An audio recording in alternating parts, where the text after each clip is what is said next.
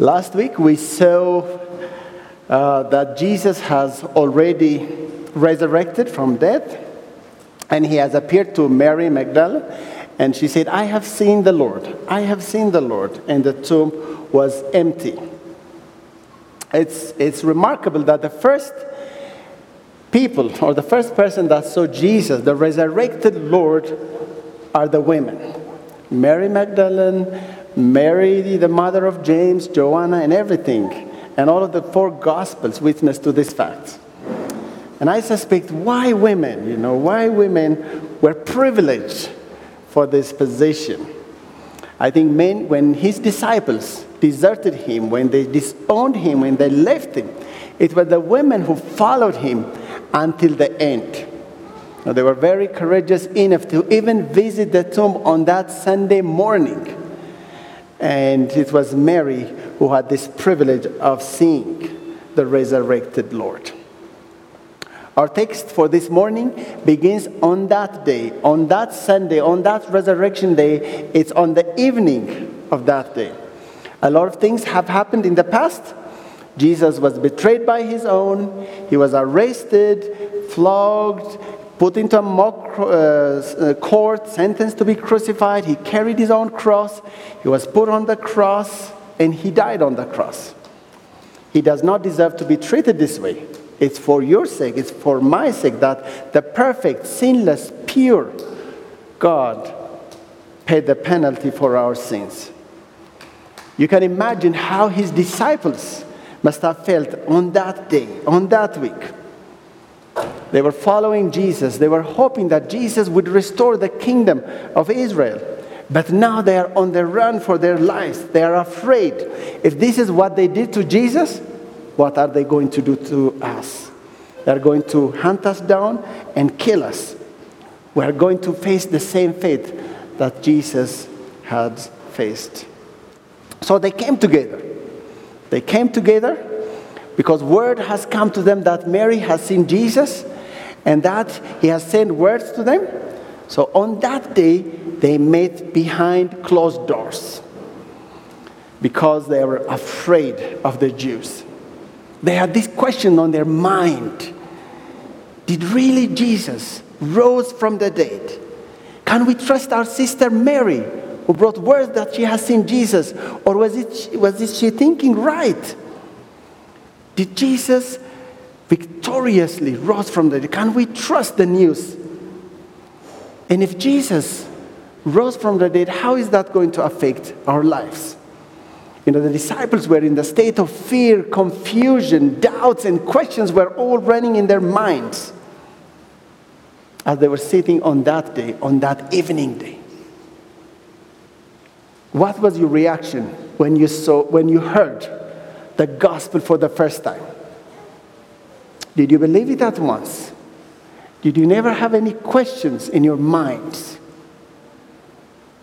What about you, young men, children, and everyone here? When you heard the gospel message that God loved you, that Jesus came to die for your sins, did you say, yes, amen, I believe it? I certainly did not. I thought these people are crazy. When I came to church and I heard the gospel message for the first time, what are these people talking about? My reactions were, these guys are crazy. Many people have no problem about Jesus, the personal Jesus, that Jesus lived some long time ago, that he was, that he died like any other person. But the truth that Jesus came to die for our sin and that he died and rose again, that is a different story. So now that Jesus rose from the dead, how should we live as a resurrected Jesus believers? Our text comes from John chapter 20. If you would stand for the reading of God's word, let's stand together and read God's word. John chapter 12, verses 19 to 29.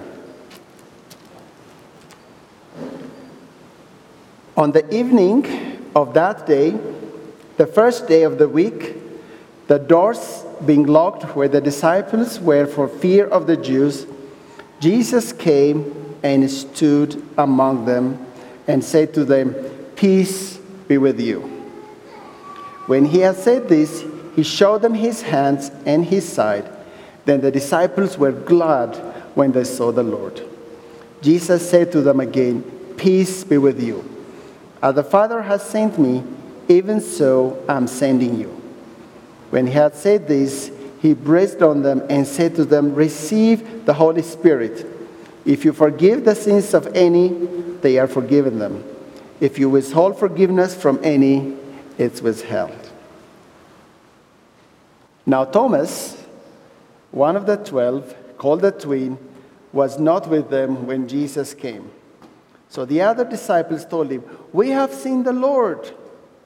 But he said to them, "Unless I see in his hands the mark of the nails, and place my finger into the marks of the nails, and place my hand into his side, I will never believe." 8 days later, his disciples were inside again, and Thomas was with them. Although the doors were locked, Jesus came and stood among them and said, "Peace be with you."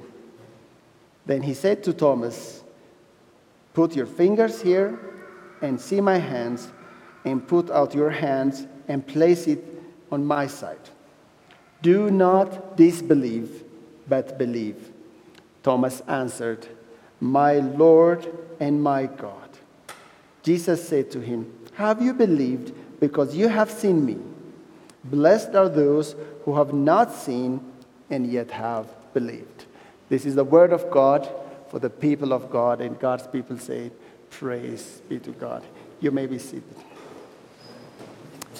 Our Father in heaven, we thank you for this day. We thank you that you have sent your Son Jesus Christ to die for our sins, and that he rose victoriously on that resurrection day, Lord. May we live by the power of your Spirit on that day. Even as we look into your word, we pray, Holy Spirit, that you would help us to listen and to take heart and do the things that you have for us this morning. In Jesus' name I pray. Amen. So on that evening day, when all the disciples were together on this upper room, Jesus suddenly appeared to them. Now, the text is not clear that how Jesus came into that room. You know, the doors were locked. Everyone was afraid, and they were all seated together, and Jesus stepped into that. Maybe the doors miraculously opened, or maybe Jesus passed through the walls. I don't know, and the text is not clear. But what it just says is Jesus came and stood. So this is Jesus' first appearance to the disciples. He appeared to them in John's Gospel 3 times, one time to Mary, but to the disciples 3 times. And he just came and stood. So I have 3 points for us this morning. The first one is the resurrection life is to be lived not in fear, but in peace. The first thing that Jesus said when he appeared to the disciples was, "Peace be with you." And he said that 3 times. "Peace be with you. Peace be with you." Now, this is a common greeting in Jesus' day. Even today we use that, right? Salam no, de nachu, salam nachu. So Jesus was saying, "Peace be with you." But the disciples were in desperate need of his peace, of his presence. Now they have left. The disciples left everything to follow Jesus. They did not have any fallback plans. They have surrendered it all. What's more now? Jesus has already died, and the people that killed Jesus are looking after them, and they don't know what to do. They are in hiding. They are afraid. They are confused. They are without hope, without anything. And also Mary came and told them that she has seen the Lord. It just compounded their confusion. And also, you remember in Luke's gospel, 2 of Jesus' disciples that were not part of the 12, they came and reported that they met Jesus on the road to Emmaus. And they called this meeting together. In the midst of that confusion and chaos, Jesus appeared to them and said, "Peace be with you." Jesus' presence brought peace and joy into their state of chaos, doubts, confusions, and questions. My brothers and sisters, it's only Jesus who can bring and give peace, because he is our Prince of Peace. In John chapter 14, verse 17, it says, "Peace I leave with you. My peace I give to you. It's not other world gift that I give to you." Again, also in John 16, on the same gospel, it says, "I have said these things to you, that in me you may have peace." What do we have in the world? You have tribulations in the world, but in me you have peace. Paul also said to the Colossians, in Colossians 3:15, he said, "Let the peace of Christ rule in your hearts, to which you are indeed called." My friends, where do you want this peace? Where is this peace? The world will not give us this peace. The world does not know this peace. It may appear to give us peace, but it doesn't know it, nor can it give it. Let's look around. Where is peace? Where do we find peace? There is chaos, confusion, war, strife, difficulties, dissatisfaction everywhere. It's only those who put their faith and trust and hope in Christ that they get to experience the joy that comes from him. Jesus' resurrection from the dead made peace between God and man. We were enemies of God because of our sin, but because of what Christ has done on the cross, we have this peace with us. So my first point is the resurrection of Jesus Christ is not only real, but he spoke words of peace to those who were held captive by fear. Church, what are we afraid today? What keeps us awake at night? What is it that is bothering you? I think we can list so many things that keeps us awake at night. Maybe we are afraid of the economy. The economy is not doing so well. When I'm conversing with people, a lot of people are complaining about the inflation, the rise of prices. I even complained about my sheep. People complain and they're afraid about the wars. We're afraid for our families, for our children. Maybe you're afraid that we have not done enough for the Lord, for his kingdom, and time is running out on us. But let us allow the peace of Christ to rule our hearts. Because the first thing that Jesus said, the resurrected Christ, the first thing that he said was, "Peace be with you." His presence brought about peace. He has made peace between God and man, just like us. Let us allow his peace to rule our hearts. May we meditate on his peace. The second point I would like to make is the disciples. Now that they met Jesus, now that they met the resurrected Christ, the disciples are to go out and proclaim the good news. The resurrection life is to be lived not in hiding, not in locking ourselves in, but in the going, in being sent. In verses 21 to 23, Jesus said, "As the Father sent me, now I am sending you." And he said, and he breathed on them and said, "Receive the Holy Spirit. If you forgive the sins of any, they are forgiven them. If you withhold forgiveness from any, and it's withheld." Here clearly we see Trinity in action. The Father sent the Son, and the Son breathed the Holy Spirit, who empowered the disciples to go out and proclaim the good news. Jesus breathed into his disciples, just like in Genesis chapter 2, verses 7, when man was formed. It reads, "Then the Lord God formed the man of dust from the ground and breathed into his nostrils the breath of life, and man became a living creature." You see, without Jesus, they were dead. They were powerless to carry out the mission.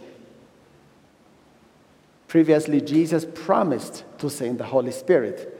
In John 14, he said, "But the Helper, the Holy Spirit, whom the Father will send in my name, he will teach you all these things. He will bring to remembrance all that I have said to you." Paul also said in Romans 8:11, he said, "If the Spirit of him who raised Jesus from the dead dwells in you, he who raised Jesus Christ from the dead will also give to your mortal bodies through the Spirit who dwells in you." Without the Holy Spirit's help, the disciples would not have been able to do all the things that they did in the book of Acts. Now that Jesus is going to the Father, but the disciples are to continue serving in his mission field. They can only do this by the power of the Holy Spirit. In and of themselves, they are powerless to do all of those things. They needed his help. Just as Jesus was commissioned by the Holy Spirit, now Jesus, in return, is commissioning his disciples by the power of the Holy Spirit to go out and declare the message of the gospel. This is just like what Matthew is saying in Matthew 28, the Great Commission. This is his equivalent of saying, "Go and do likewise." Jesus invested a lot on his disciples. They have been with him. They have seen him teach. They have seen him do all of those things. Now it is upon them. Jesus is handing over his mission, all the things that he did, to these men and women. They are to go and make disciples of the nation. When people gladly accept their message, their sins will be forgiven.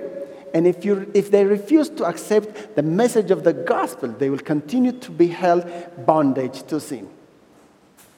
You see, it's only God who forgives. Sometimes people come to my office as a pastor. They will tell me, "I have done this, I have done that." There are all sorts of things. But I say, "I cannot forgive you. I don't have any power to forgive." It's only God who has the power to forgive. But we can pray together and we can receive God's forgiveness from him. But the proclamation of the gospel offers us an opportunity for any person to have their sins removed.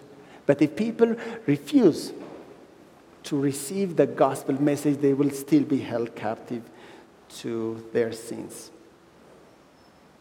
Church, we have a mission, right? Our mission is to go and declare the gospel, to make disciples of the nations for the glory of God. Whatever we do is the continuation of what Christ has started on that day. Last Thursday, 2 days ago, we had this opportunity of bringing about more than 30 people into our church. They all came from our neighborhood. They were really struggling. The economy is not doing well. So we brought them in. We wanted to express God's love to them. So we prepared some things for them. And as they were coming, we sat down and we got the chance to talk about the gospel. We asked them all sorts of questions, and they had some questions. But that opportunity gave us to declare the message of the gospel for them. We not only give them something material, but we also give them the word, that Christ loved them, that Christ died for them, that he rose victoriously to give them a new life. That excites me. Because as a church, we are to continue the mission of Jesus. We are the continuation. We are on that continuum. We are also, as a church, gearing up to send our brother, Bemnet, and his wife as a missionary to North Africa. They are going to be the first missionaries from this church. My prayer is that they would not be the first, but there will be many more that will go out from this place, that we will be able to send out more missionaries, support more missionaries as a church, because that's the continuation of what Christ has entrusted into our care. Some of you may be already missionaries here in Ethiopia, and we bless the Lord for the work that you are doing in this nation. We thank the Lord for your contribution. Sometimes we may have left, we may have drifted away, but you coming here has given us the momentum to go and labor in the harvest field. And that gives me joy. You have also left everything. You took a huge risk to come here and work in God's mission field. It's not only you as parents and adults, but also your children are also part of those missionaries. Last week I met someone whose father was a missionary. These are like second-generation missionaries. There are third-generation missionaries. And that excites me because that's the continuation of what Jesus has commanded us to do, to go. Some of us may not necessarily have to travel, but wherever we are, wherever God placed us, that's our mission field. We may be engineers, doctors, guards, cleaners, whatever we are. Wherever the Lord has placed us, that is our mission field. We can be partners in small and big ways in advancing the gospel of Jesus and his kingdom into the nations. There is no one who's excused. You cannot just say, no, this is not for me. I have other things. We don't have any other things. Jesus' mission is our mission. We do that by the power of the Holy Spirit. It's not like we have to do this by our own, but Jesus has given us his Spirit to go and continue to make disciples of the nations. Amen? Do you feel encouraged? I only hear yes from this side.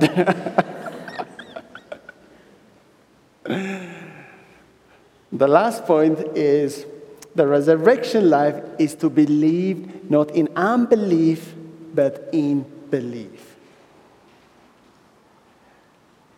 Is there enough evidence to prove that Jesus really rose from the dead? Because there are many people who doubted that Jesus really actually rose from the dead. There were many people who asked, who questioned, even then and even also now. Even you remember when Mary went to look for Jesus, she kept asking, where did you put Jesus? I want to find him. No one believed that Jesus really rose from the dead. But we have as evidence the empty tomb.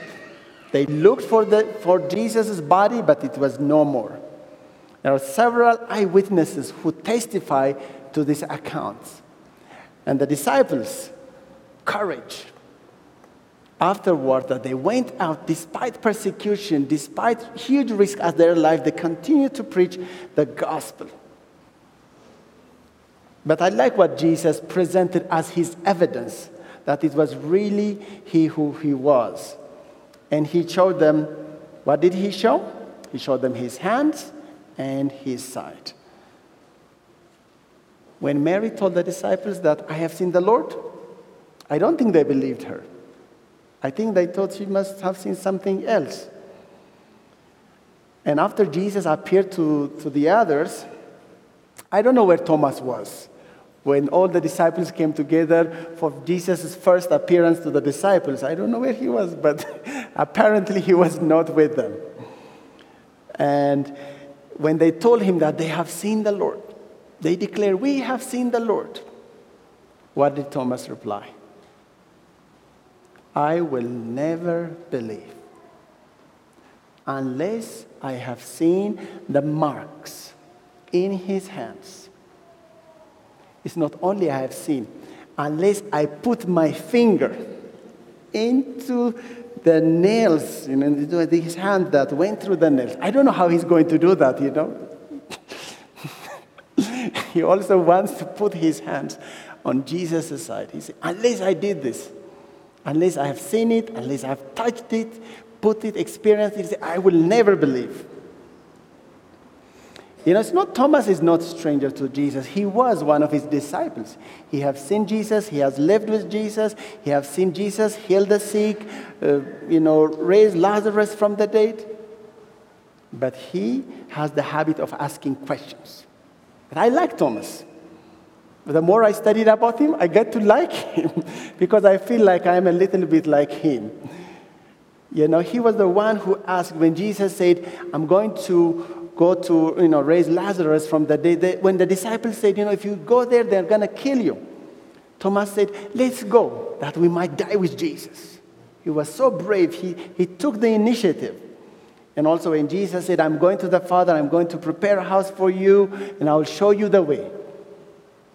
While most of the disciples, they kept quiet, it was Thomas who asked, we don't know where you are going. It's not like, I don't know where you are going. He knew all the disciples, they don't know. He said, we don't know where you're going. So how can we know the way? And Jesus is that famous verse, that the one that we like, the one that we memorized. John 14:6 says, I am the way. I am the truth and the life. No one comes to the Father except through me. I sometimes think if Thomas had not asked that question, would we have this verse, this famous verse? So let's not be hard on Thomas. But he was called in history as Doubting Thomas. But he was the one with questions. He seeks to better understand Jesus.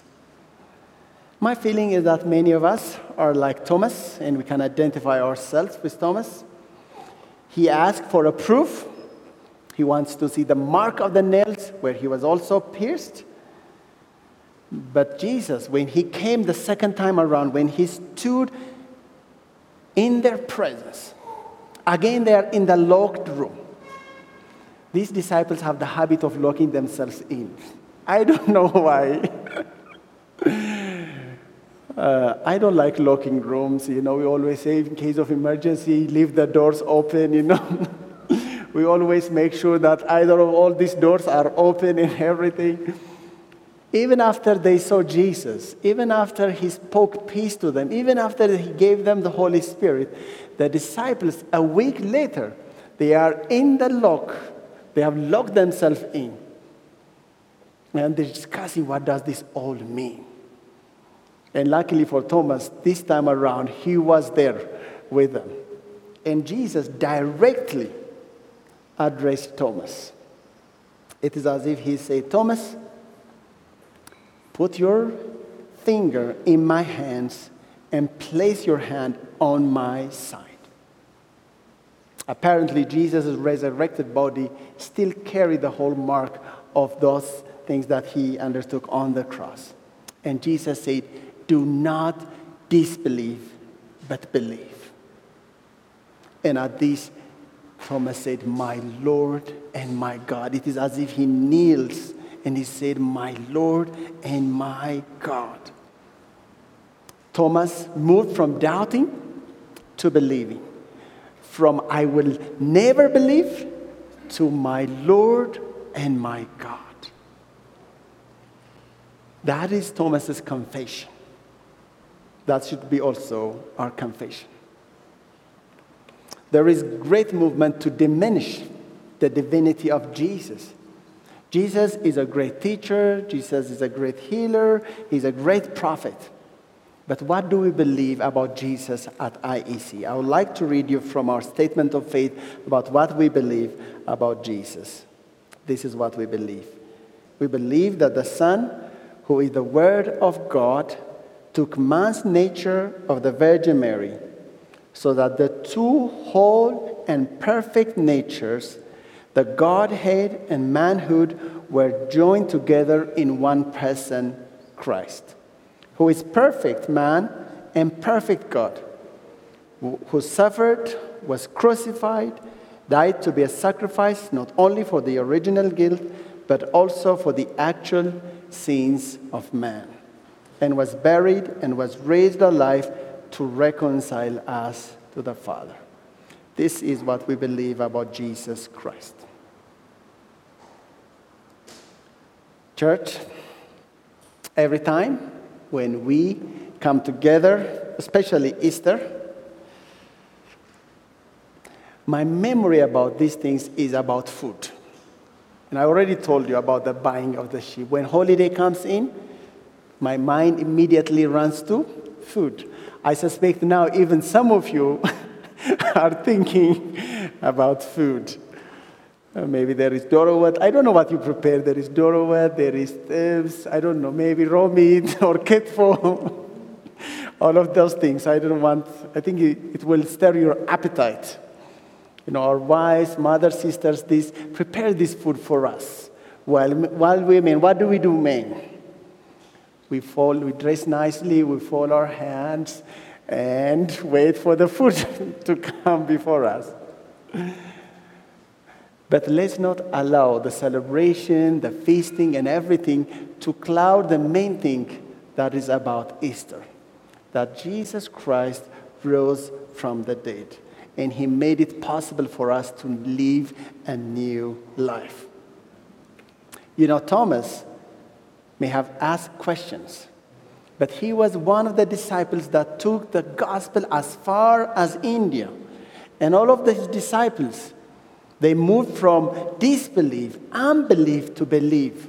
Not only believe in their minds, but they took action. They took the gospel to the farthest corners of the world, and they paid dearly with their lives. This is the season we move from doubting to really believing. And believing not only in our heads, but also in our actions. But Jesus said, "Blessed are those who have not seen and yet have believed." The question before us is, do you believe?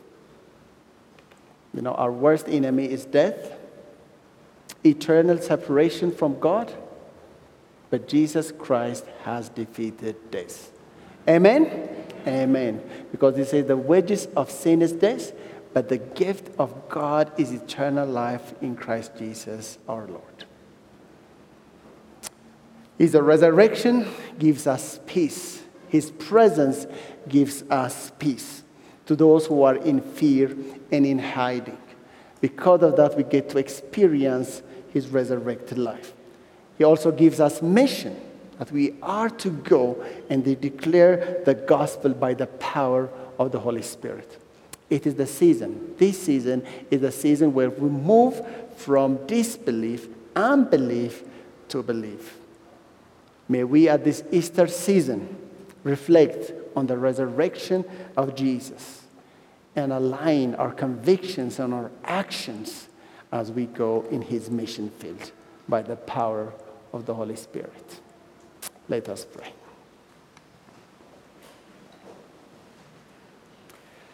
Our Father, we bless your holy name, for you are good, for you have loved us dearly while we were still in our sins.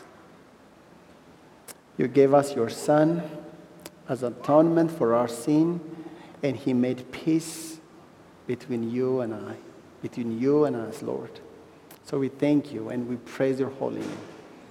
Even as we celebrate, as we have this opportunity of celebrating your goodness, in the goodness that is revealed to us, and sending your Son Jesus to die, not only die, but rose victoriously, defeating death, we pray that the resurrection of Jesus would impact every areas of our life, Lord.